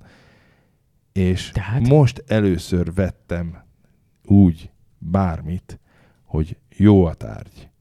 Rohadtul örülök neki, mert imádtam, mindig is. Nincs bűntudatom miatta, mert helye van, célom van vele, stb. És nagyon úgy néz ki, hogy nem is nagyon kell hozzá piszkálni. És annyira furcsa ez az érzés, ez egy ilyen kábítószeres lebegés, hogy ott van, és akkor február 20-án remélem levizsgázik, bár van rajta 2 év műszaki, de azért itthon megint műszakiznia kell, mert nem fogadják el. Hát mert itthon azért sokkal komolyabban, és nagyobb szakértelem. Így van. Különben igen, mert az autószerelő mondta, hogy ha van fék, akkor ő bármit levizsgáztat, vigyük ki Olaszországba. Ja, ez itthon nem fordulhatna elő. Szerintem, na mindegy. Tehát most majdnem felhőtlenül boldog vagyok ezzel a rohadt autóval. Igazából az egyetlen dolog, ami aggaszt az, hogy még hányszor jön el a Bálint velünk autózni vele. Azt kérdezi Szegedi Gábor, Csikós, meg lesz-e írva a nyári kaland az Alfával? Én mindent megírok mindig. Meg egyébként... A kérdés is értő. Biztos vagyok benne, hogy van legalább 3 olyan hallgatónk, aki igazából nem tudja, hogy mit vettél, mert pont vettem egy olyan autót, hogyha bárki látta a Piedone, a Zsarut, vagy látta mondjuk a régi olasz Meló című filmet, olyan volt a rendőrautó. Csak ez annak az utolsó kivitele, amin ilyen csúnya műanyag maszk van az elején, meg hátul nincs a horpadás a csomagtartóban, de kvázi ugyanaz az autó. Ilyen belülről nagyon sportosan kinéző, kívülről meg zsigulinak kinéző olasz Alfa Romeo 60-as, 70-es évekből. Picike, mindenki azt kérdezi, ugye 1006-os, nem 1003-as, az 1006-os az 50%-kal többbe kerül, így is elég erős, 88 szó erős. Demeter Marci kérdezi, hogy hol elérhető az első könyv? Az van, hogy a második könyv elfogyott tavaly év végén, és addig leállítottam az elsőnek is az árusítását, amíg a második el nem készül, mert beledöglöttem decemberben, és most fogom jövő héten újraindítani. Lesz hát az első könyv az csak Vaterán lesz elérhető. Meg majd a jövő a Facebook az idei, azt már jövő éveztem, de az idei első parkolóparádén, ami majd március 8. És akkor ott majd lehet élőben is vásárolni. És most viszont, hogy egy és oda hozunk ki valami érdekeset is. És nem autó lesz, ugye? Ma beszéltünk róla, mielőtt az égéstérre Igen, meg érdekes autókat is viszünk ide, ezeket most azért nem spoilerezhetjük el, mert Nyegleó jelezte, hogy bármelyik pillanatban betelhet az SD kártya, és akkor megsemmisül a fájl. Úgyhogy végre megtalálta azt az érvet, amivel mindannyiunk száját be lehet forrasztani, pedig ez nem volt könnyű, de nyilván technikai irányból kell megközelíteni. Ha amatőr lennék, megkérdezni, hogy nem egy 128 gigás kártya van benne, de nem teszem. Ez videóhang. Lehet, hogy visszaélek. plegykás hang. Ügyvezetői jogkörömmel érve veszek majd egy több terabájtosat valahonnan, így csináltatunk egyet direkt az égéstér számára. Szóval köszönjük szépen mindenkinek a szíves égéstér hallgatást és a kitartást, és a fül regenerálásához kívánunk sok sikert, mert jövő héten visszatérünk, és folytatjuk tovább az égésterezést, ameddig Róbert meg nem jön jól megérdemelt szabadságáról. Sziasztok! A műsor a Béton partnere.